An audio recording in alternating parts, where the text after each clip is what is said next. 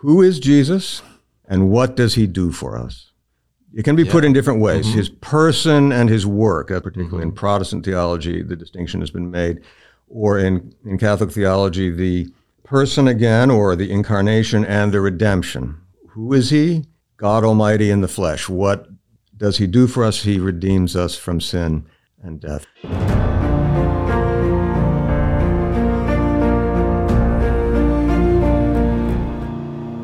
Welcome to the Catholic Theology Show, sponsored by Ave Maria University. I'm your host, Michael Dauphiné, and today I am joined by a professor who holds a chair of theology, Dr. Bruce Marshall from the Southern Methodist University. So welcome to the show.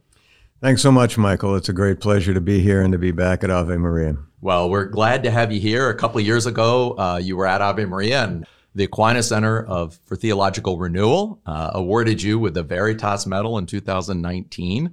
And that's really our kind of lifetime achievement award and lifetime contribution to the renewal of Catholic theology. I was surprised and speechless at the great. That was a great honor. And well, I'm rarely speechless, as my family will tell you, but I was on that occasion. That's great, and welcome very much. And that was a very well-deserved honor. And that time, by the way, for that we had a conference on Thomas Aquinas and the crisis of Christology. And so I really thought today it would be great to just try to unpack, what does Christology mean, right? Mm-hmm. Words and understanding about Jesus Christ, Christology. Mm-hmm. And what is the crisis in some ways that we're in the midst of? And we ended up having a volume published from that book. And in some ways, really, I think that question, who is Jesus Christ, right, that Jesus says to Peter in Matthew 16, right, who do you say that I am, right, is really kind of in some ways, I think, has been at the heart of your theological vocation of studying and teaching for so many decades, and has really enriched the church and many students of theology. So, but I'd love to begin maybe with kind of just a challenging question that I think a lot of people kind of resonate with today.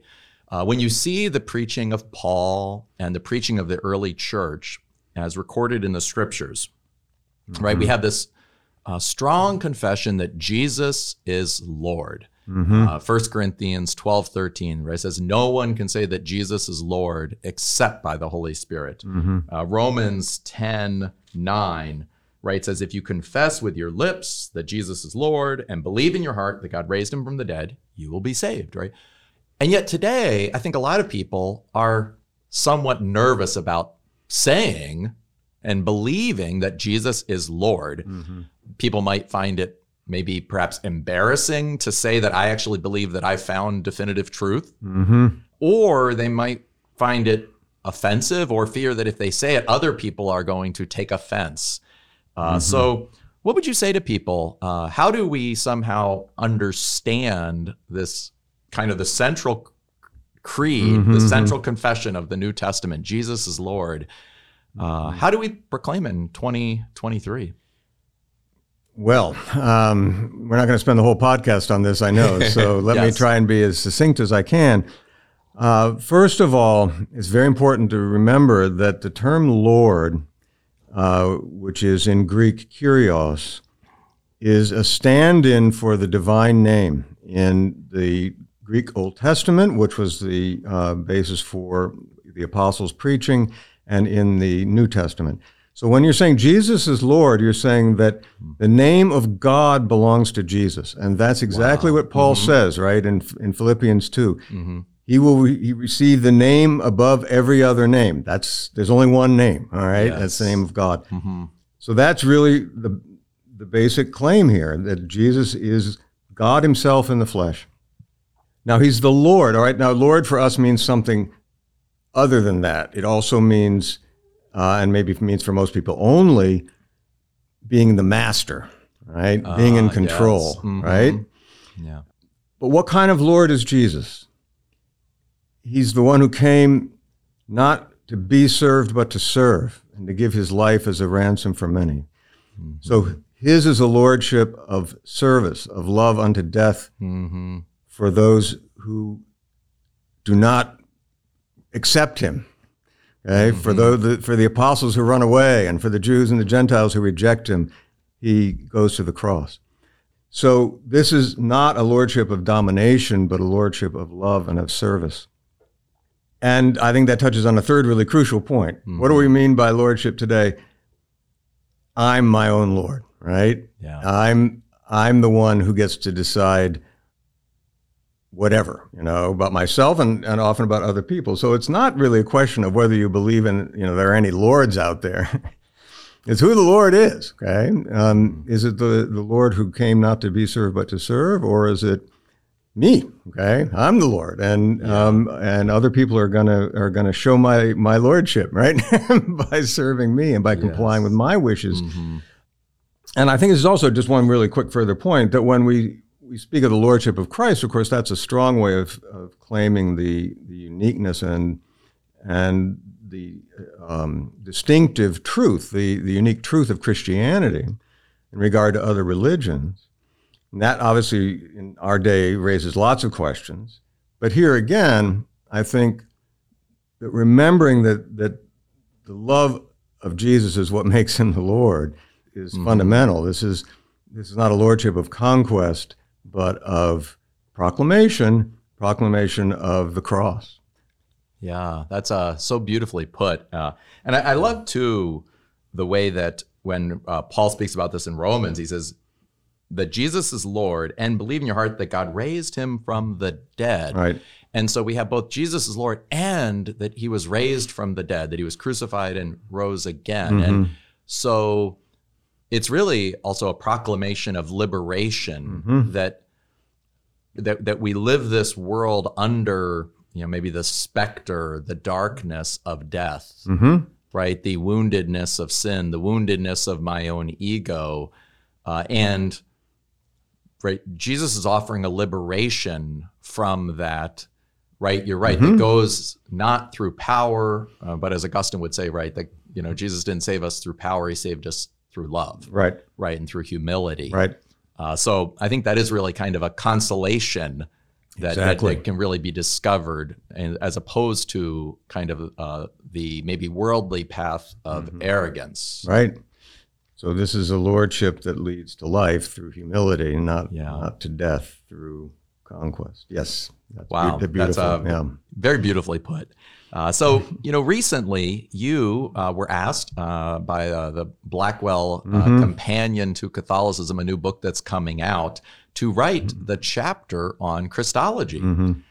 So, one, that's just wonderful to have you here and to be able to kind of share with our listeners and viewers so much of your work that you have tried to condense into this chapter for this book. But also, I think it's just interesting for, maybe viewers and listeners who kind of wonder what happens, what does an author do when an author gets asked, just write about Christology, just write about Jesus Christ, right? How do you begin to organize such a topic? What was your process? Yeah. Though that's a great question. It's hard to write an introductory essay until you've done a lot of other things. I think that I've been a theology professor for almost 40 years now. And so when I get asked to write this essay, I have to think to myself precisely what's really essential here. Not, what do I want to say, or what's my own special idea that I think is really crucial. Yeah. They said 6,500 words. I went a little over, but 6,500 words, Christology. So what's really essential is, I think, fundamentally two things. Who is Jesus? Or in form of a question, who is Jesus? And what does he do for us? It can be put in different ways. His person and his work. That's a one way that, particularly in Protestant theology, the distinction has been made. Or in Catholic theology, the person again, or the incarnation and the redemption. Okay, who is he? He's God Almighty in the flesh. What does he do for us? He redeems us from sin and death. So this, brief essay, which I spent a lot of time on. I mean, it wasn't real long, but I put many hours into it because you feel like every word counts, right? And every sentence counts, and you don't want anything to be wasted. So I just, said we're going to just do two things here: who is Jesus, and what does he do for us? Wow, it is really kind of fascinating that it's hard. It's the idea that right, who he is and what he does are kind of like they're the, I don't know, they're like it's the inseparable part of, right, the centrality of Jesus Christ. Right. And that in some ways you could think about theology also sometimes goes astray, maybe when it only focuses on one of those, right? As that just merely focusing about who he is, or merely focusing about what he does, that with the eyes of faith, we see these as one. And it's also interesting that if you think about the Nicene Creed, which is actually, the Nicene Constantinopolitan Creed, right, that was revised slightly from 325 to 381, right, that Catholics profess every Sunday at Mass, and many other some Protestant traditions traditions accept profess on a regular basis. That it itself does this, right? It says in the Creed, right? I believe in Jesus Christ, His only Son, His identity, right? God from God, light from light, true God from true God, begotten, not made. All of these are His identity, who He is, and then conceived by the Holy Spirit, born of the Virgin Mary, suffered under Pontius Pilate, crucified, died, and was buried. Right? On the third day, rose again. And so all of a sudden, now we're telling a story, right? And it's this kind of, the creed there goes back to the Apostles' Creed, which shows up in the 2nd century. Right. So like very early on, the proclamation in some ways is that Jesus is Lord and rose from the dead, right? And it's so this later creedal formulation, even though it's much more elaborate over years, kind of goes back again to that initial confession that we see already written about in Paul. So just kind of fascinating. Yeah. Even before we begin to talk more about what he says, can you say anything more just about kind of, in some ways, right, the uniqueness of Jesus simply because, we approach him in this twofold manner? Let me make sure I'm answering your question. So if I get off on a track that's not what interests you, just let me know, and we'll get on a different track. So the uniqueness of Jesus, first of all, is that he is Lord, which the creed and the Catholic tradition unfolds by saying he is true God and true man. Okay? And as you put it, the creed tells a story that begins in eternity with the coming forth, the generation, as a slightly more technical term, of the Son of God, or the Word of God by the Father, the Word coming from John 1. And then that person, the eternal Son of the Father, for us men and for our salvation, being conceived in the womb of the Blessed Virgin by the Holy Spirit and becoming man. So the two things are intimately connected. No other human being is begotten of the Father in eternity. Yes. No other human being is that person conceived in the womb of Mary. Each of us as a human being is unique. Okay? Each of us is an irreducible, divinely created individual who cannot be exchanged or confused or identified with any other individual. And that's true of us as well as of Jesus. But what makes Jesus unique is really spectacular, right? I mean, it really, really unusual, because Jesus is first and foremost eternally begotten of the Father. He's the one who comes forth in eternity from the Father as the Logos, as the Son of God, who then becomes flesh. And that makes him totally unique, in the universe, right? I mean, not just no other human being is true God, no other creature is or ever will be who this person is, namely God become flesh. Yeah, I think that's so, it's just so fascinating again I think sometimes G.K. Chesterton mentioned once, it was 100 years ago, but in a kind of somewhat post-Christian society, people are so familiar with Christianity that they think they know what it means, but they have no idea what it's actually saying. Right. And so, people will often think of Jesus just as another human being, and then kind of and then totally misunderstand the Christian religion, but they've never taken a moment to actually consider the uniqueness of this claim that his death can be so significant, but what he does is related again to who he is, because he is the one who comes from the Father from all eternity. So that's anyway, I really appreciate your summarizing that. Now, kind of a question I think that people and you address this again, what does he do, as you put it, what he does? And one way or another, it seems to be this has to center around redemption. Yes. Somehow Jesus' death and his resurrection does something to us. It somehow puts us in a better relationship with God than we were before. And so, you've obviously taught, I'm sure, many, thousands of hours around the topic of redemption. Right. But what would maybe, if you could say kind of what's one predominant misunderstanding of redemption, and what's one way you found helpful to teach and to share with others kind of the proper intellectual reception of this kind of confession of Christ's our redemption in Jesus Christ? Okay. So there are, I think, actually several significant misunderstandings of redemption. I won't go into, as you said, you asked for one, so I'll give you one. When I was teaching an adult class in my parish, close to 20 years ago, not long after we entered the church, one of the people in the class was saying, we have sinned and somebody has to take the hit. Okay? Yes. Somebody has to suffer the penalty. And I think that is something that can be understood in a benign way, that can be understood in a scripturally and theologically acceptable and resonant way. But it can also be a misunderstanding, namely that God has to punish somebody, all right? And that why Jesus' death redeems us is because God carries out his punishment on Jesus instead of on us. I think that is a misunderstanding. There is a penal character to death itself. Yes. But, through sin came death, right? Jesus, being God incarnate, doesn't have to die. So, that's a thought that should give one pause. But he doesn't have to die. And so as he says to us, he teaches us in John 10, no one takes my life from me. I lay it down, okay? I lay it down for you, for your salvation, okay? And I take it up again. So what Jesus does on the cross is indeed accept the penalty of death that we have incurred, but that is not in and of itself what's redemptive. What's redemptive is, and I think this is really fundamental, that he offers to the Father, he offers to God a gift of infinite value.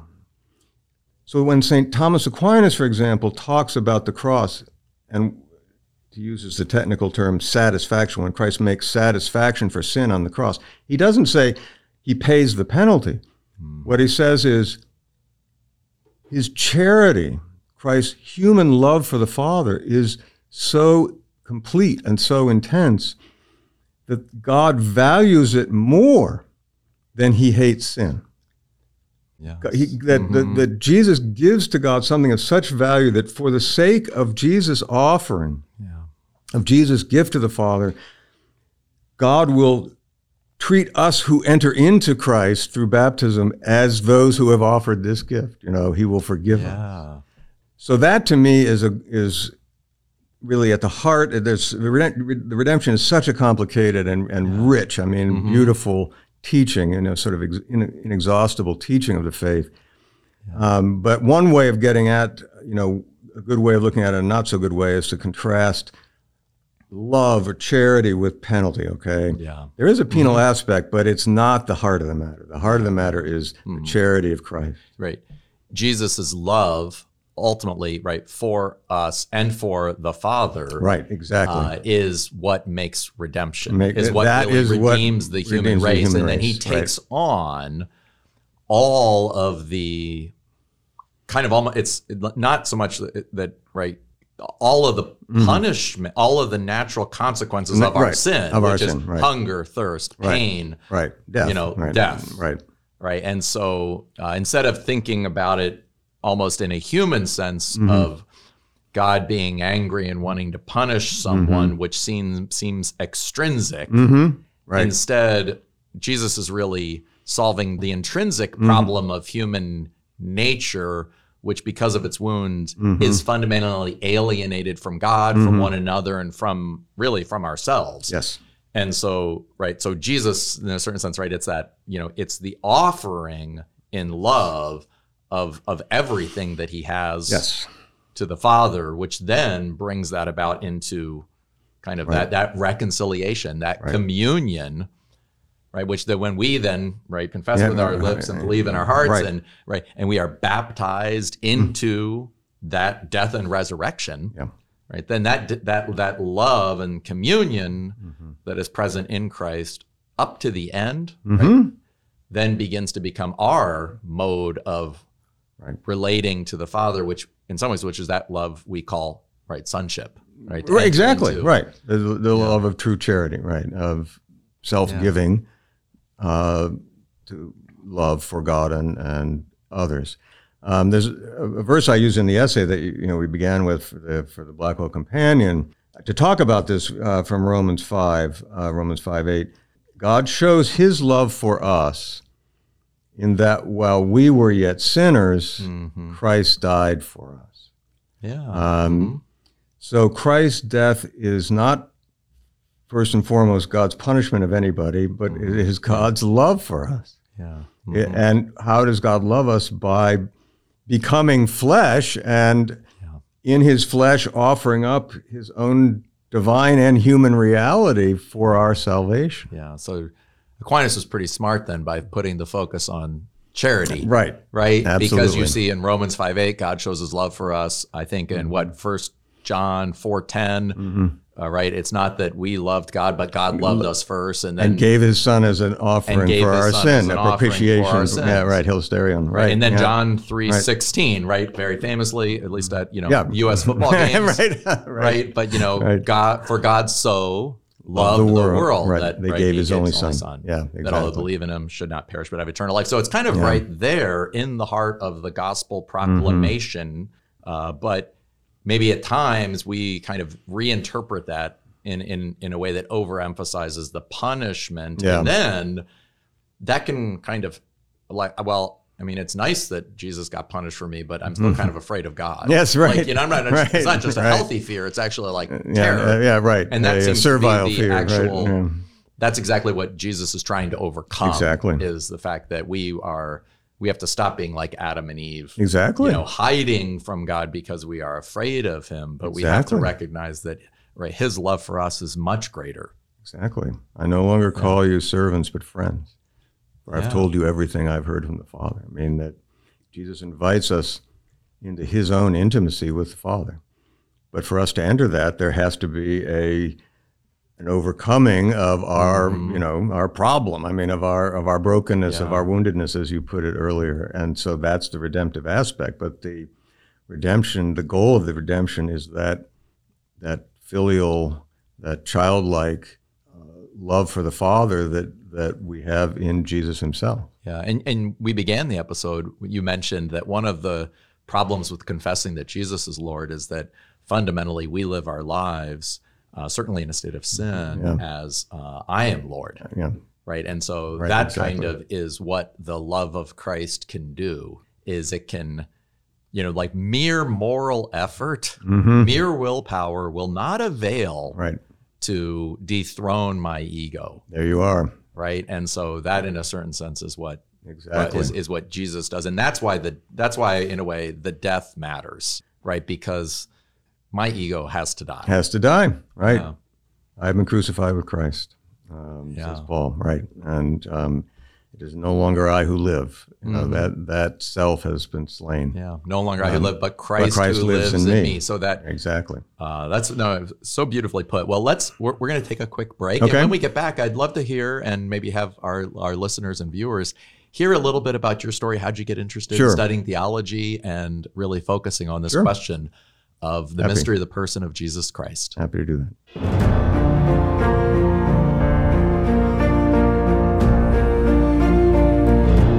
You're listening to the Catholic Theology Show, presented by Ave Maria University.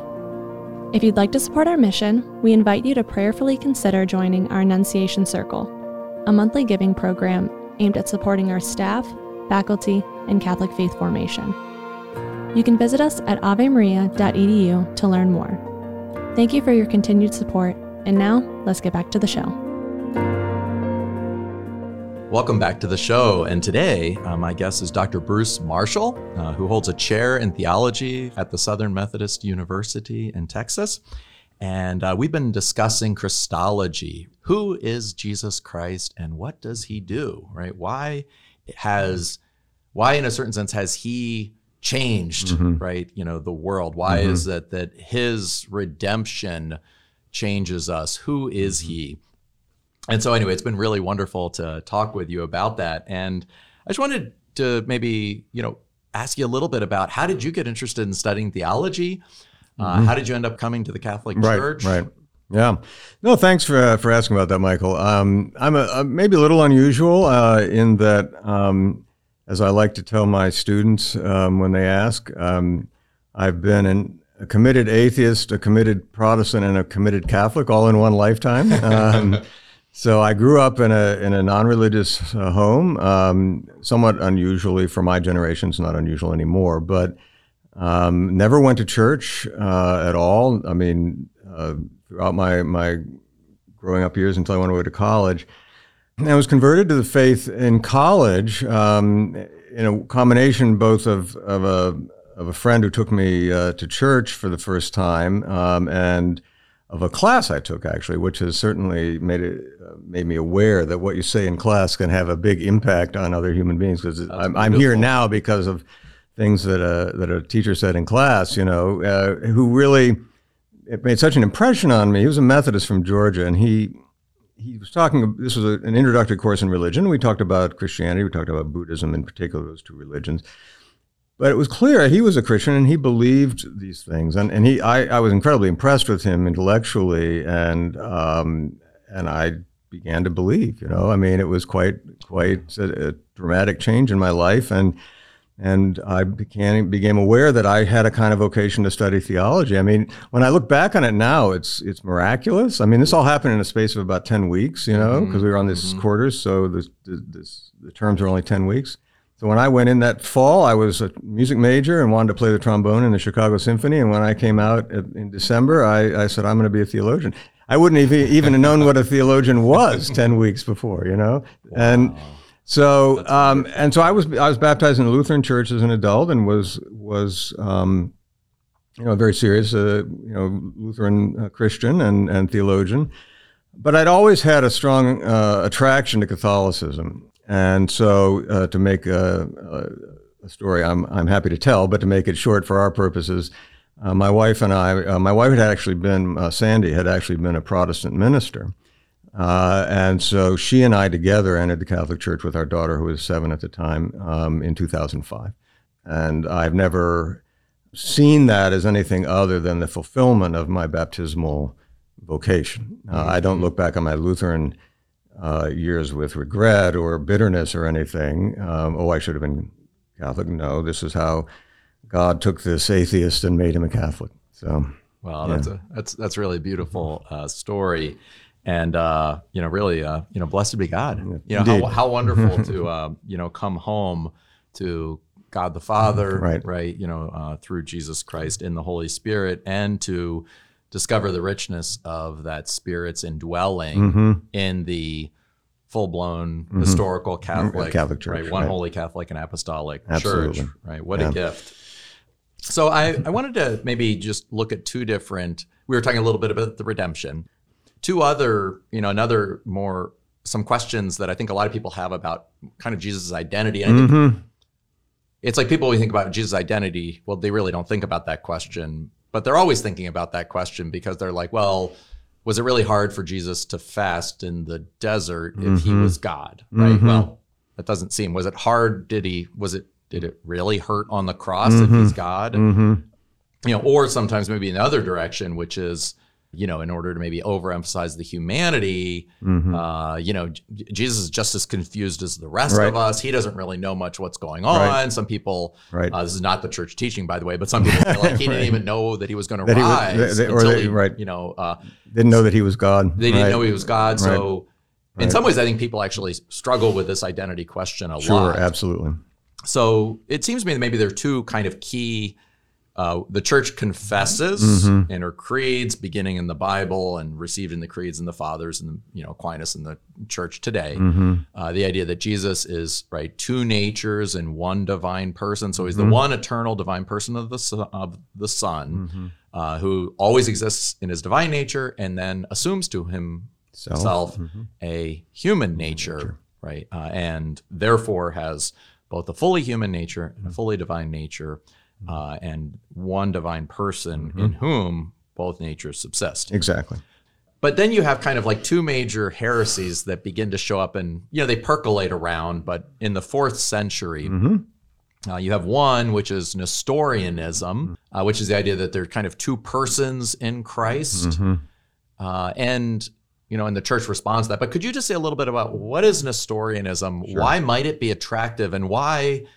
did the church say that actually, no, this is not attractive, it's destructive of our faith? Right. So Nestorius was the bishop, actually the patriarch of Constantinople in the late 420s.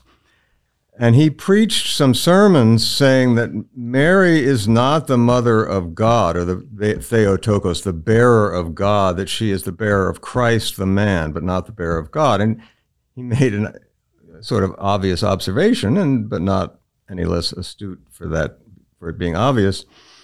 No one gives birth to someone older than herself. Okay, so how can Mary give birth to God? Now, Cyril of Alexandria, and I talk about this a little in the essay that you referred to. Cyril of Alexandria, Saint Cyril, got wind of this. He's down in Alexandria in Egypt, and he's the implacable opponent of Nestorius. And his fundamental concern is exactly the one that you articulated when you said what the teaching is, that there are not two sons. There's not a human son and a divine son. Rather, there's one Son and Lord Jesus Christ, who has our humanity in all of its fullness, but everything that belongs to that humanity, everything that this human being undergoes, everything this human being does and undergoes is done and undergone by the eternal Son, by God himself in the person of the Son. And if you don't think that's the case, then you can't think that we are saved in Christ. Wow, say more. Right?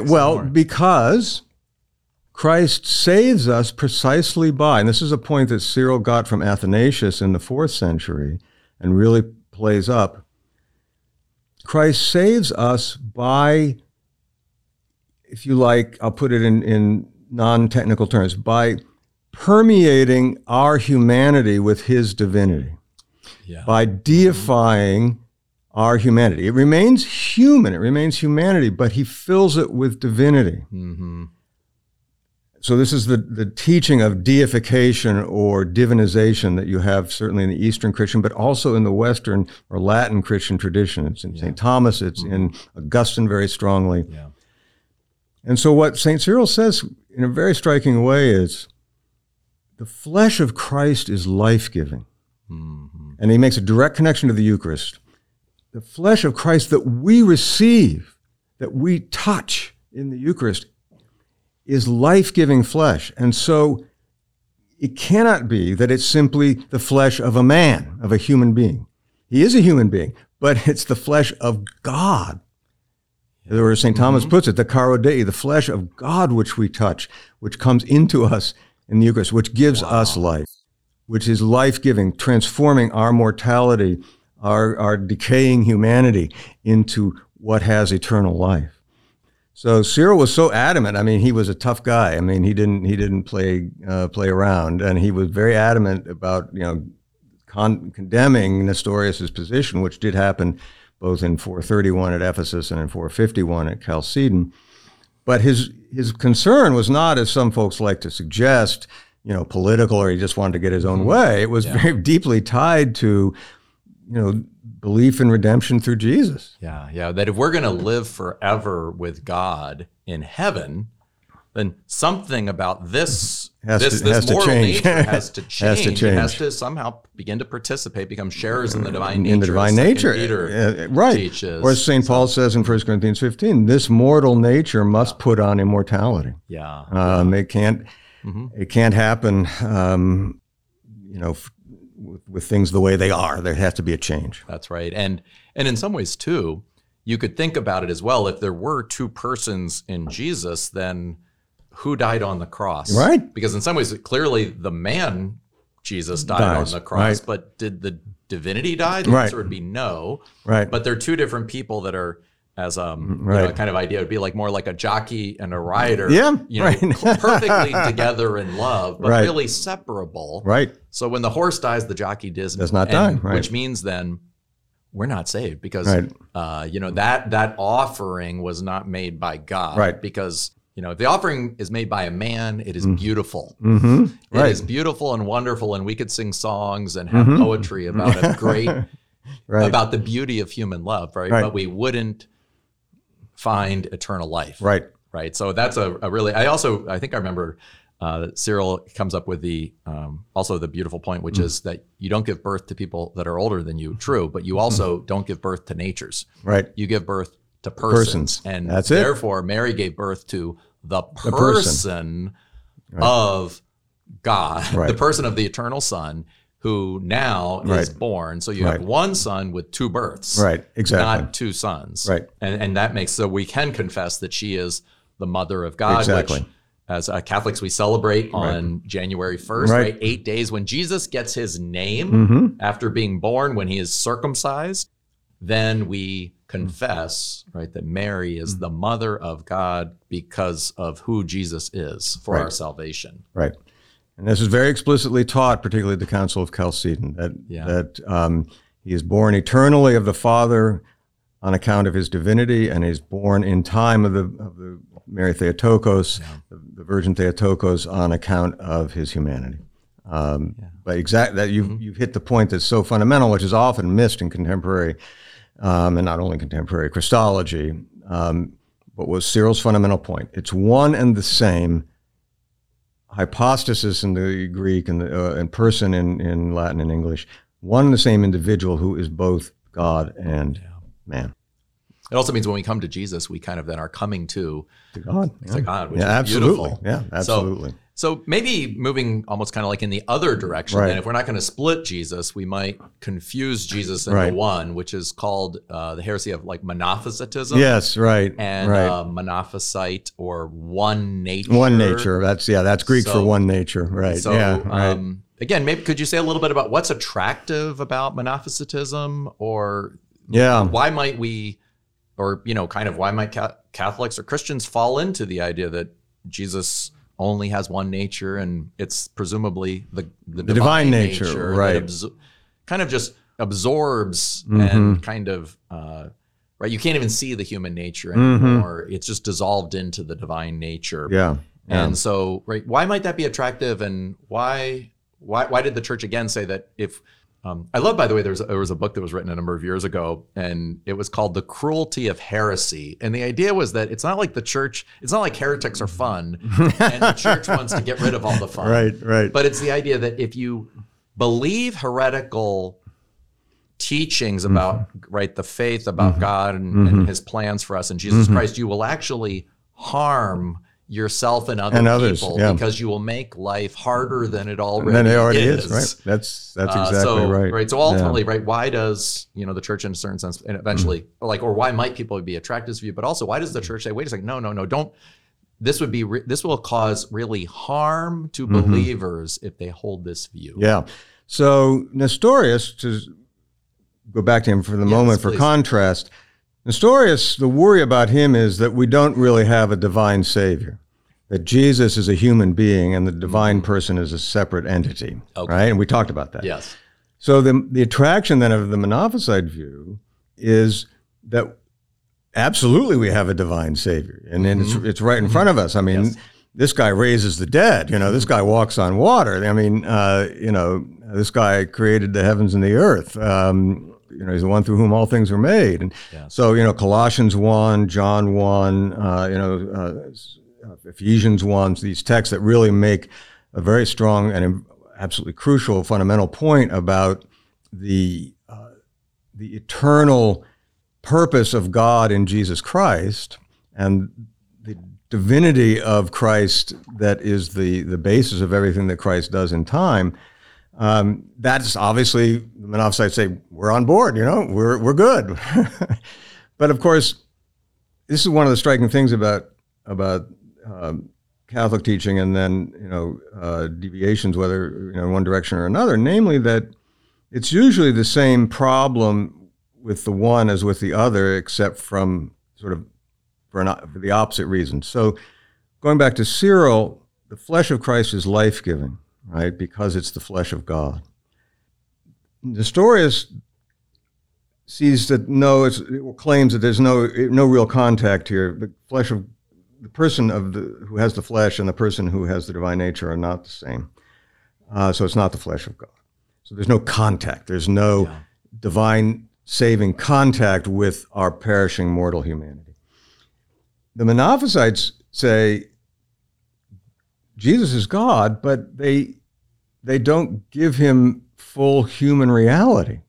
And so again, our humanity, the humanity we have in common with the Blessed Mother and with every other human being, never actually gets in touch with the Logos. It's something less than that. It's something that isn't fully human, something that can't die, or something that doesn't have, to use an early, to us maybe strange, Monophysite idea, that the Logos is the superior part of the human being Jesus. So Jesus is flesh, human soul, and divine spirit, coming together in one, and rather than flesh, human soul, and human spirit, So he replaces a part of us with his divinity. And the Church is very emphatic.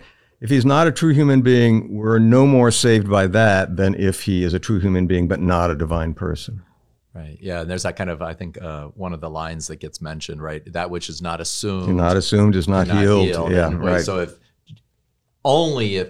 the divine Son assumes our full human nature, is our full human nature healed, which means both our body and all of its defects, right? But also our soul and our spirit, our will, all right? Of it. Yeah, right. He has to assume right.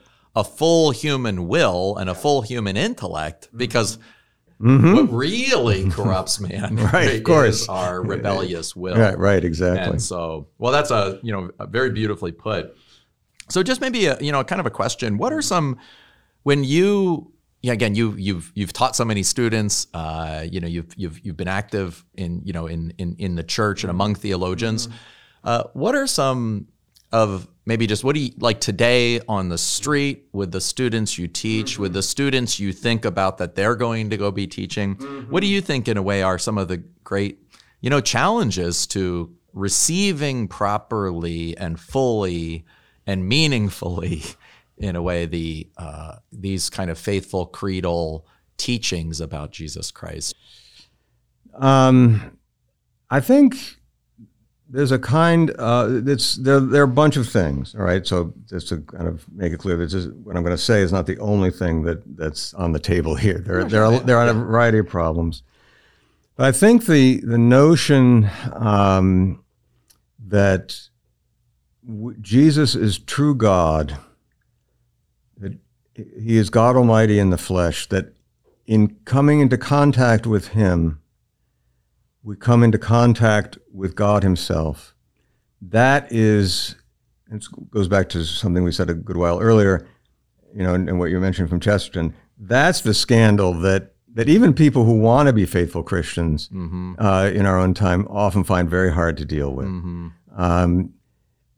That Jesus is it's often not, again, it's not necessarily put in theologically sophisticated terms, or like, I deny that Jesus is true God. It's rather, that's just not on the table. It's not what we think about. Jesus is a loving companion, which is true. Jesus is a teacher of the right way to live, which is true.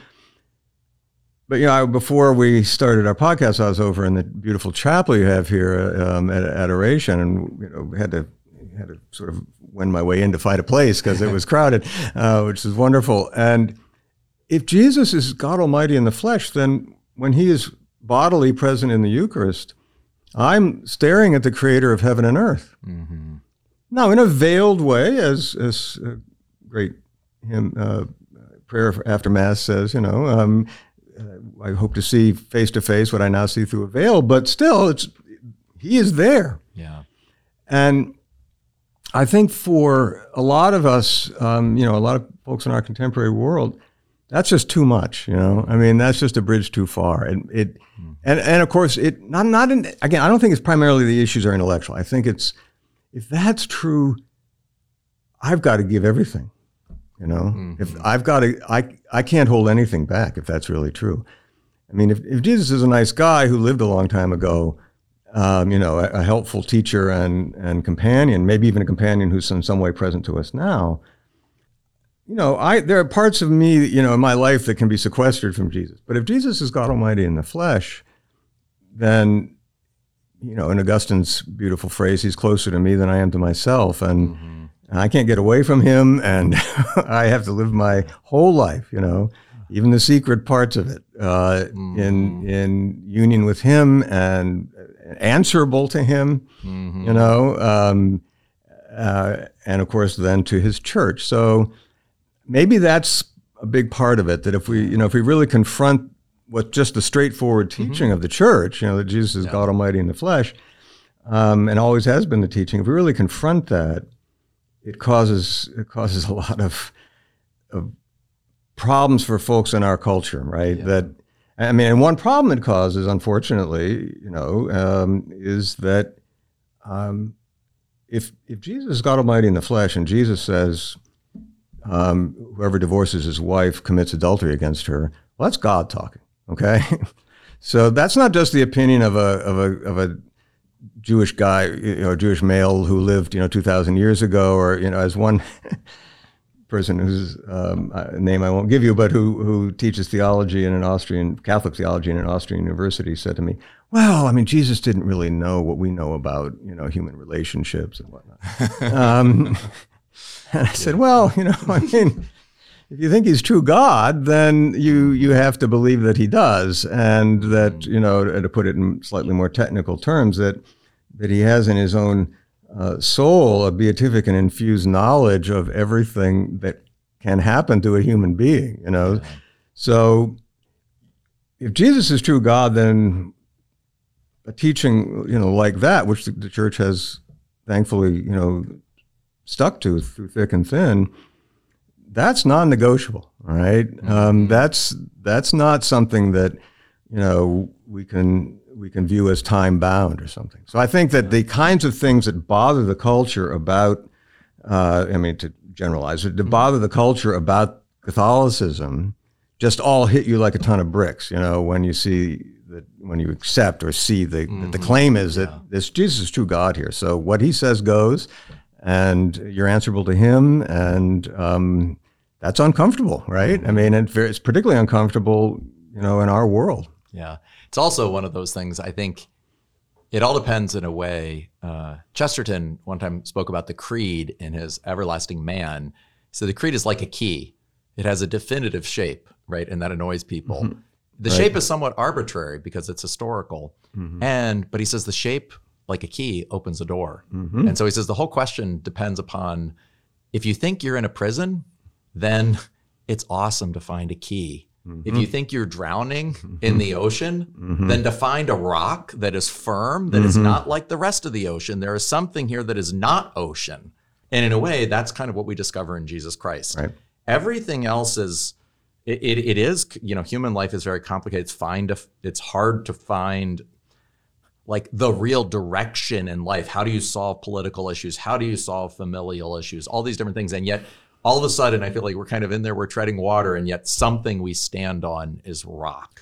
Right. And that, to a certain extent, is ultimately God and Jesus Christ passed on to the church, and something that we believe, will perdure into heaven. So thank you so much for talking about that. I know that's actually in this book, Thomas Aquinas and the Christology, or Crisis of Christology, that we published a couple of years ago with Sapientia Press. Your last chapter is in some ways addresses that beautiful theme. So, and by the way, for viewers or listeners who are interested, if you go to Catholic University of America Press, cuapress.org, and you use the code, listeners of the Catholic Theology Show may get 20% off by typing in CT, Catholic Theology 10. So CT10. All right. So as we're wrapping up, I'd just like to ask you 3 quick questions that I try to ask most of my guests. So what's a book you've been reading? I've been reading a book my wife gave me for Christmas called Japan 1941 by a Japanese-American scholar about what was going on inside the Japanese hierarchy, as it were, the political and military structure leading up to Pearl Harbor. It was very fascinating. And you have to know Japanese to write the book. So that's very interesting. Yeah. That's great. And, among many, could you pick maybe just one daily practice that you have incorporated to help find meaning and purpose in life? My spiritual director, who died in December on the Feast of St. John of the Cross, Father Rock Koretsky, who was a Cistercian monastery in Dallas. He was one of the last Hungarians who founded the monastery. He was a fantastic spiritual director, not least because he would tell you the truth. He was a deeply compassionate and loving human being, but if he thought you were barking up the wrong tree, he would tell you. And he said, do spiritual reading every day. And he said, if you can't think of what to read the biblical and second reading or patristic reading from the breviary. Do that every day. The office of readings, yes. Don't necessarily, he said, if you don't have time to do the whole office, that's fine. And I'd say, well, I do morning, evening prayer. So that's great. Do spiritual reading. And I've found that incredibly helpful. I mean, and I to the point where I feel sort of disoriented, if for whatever reason I had to get up early and I have to do something and I can't do the reading first thing in the morning and pray with, the reading and so forth. It takes a half hour to do the reading with care and then pray.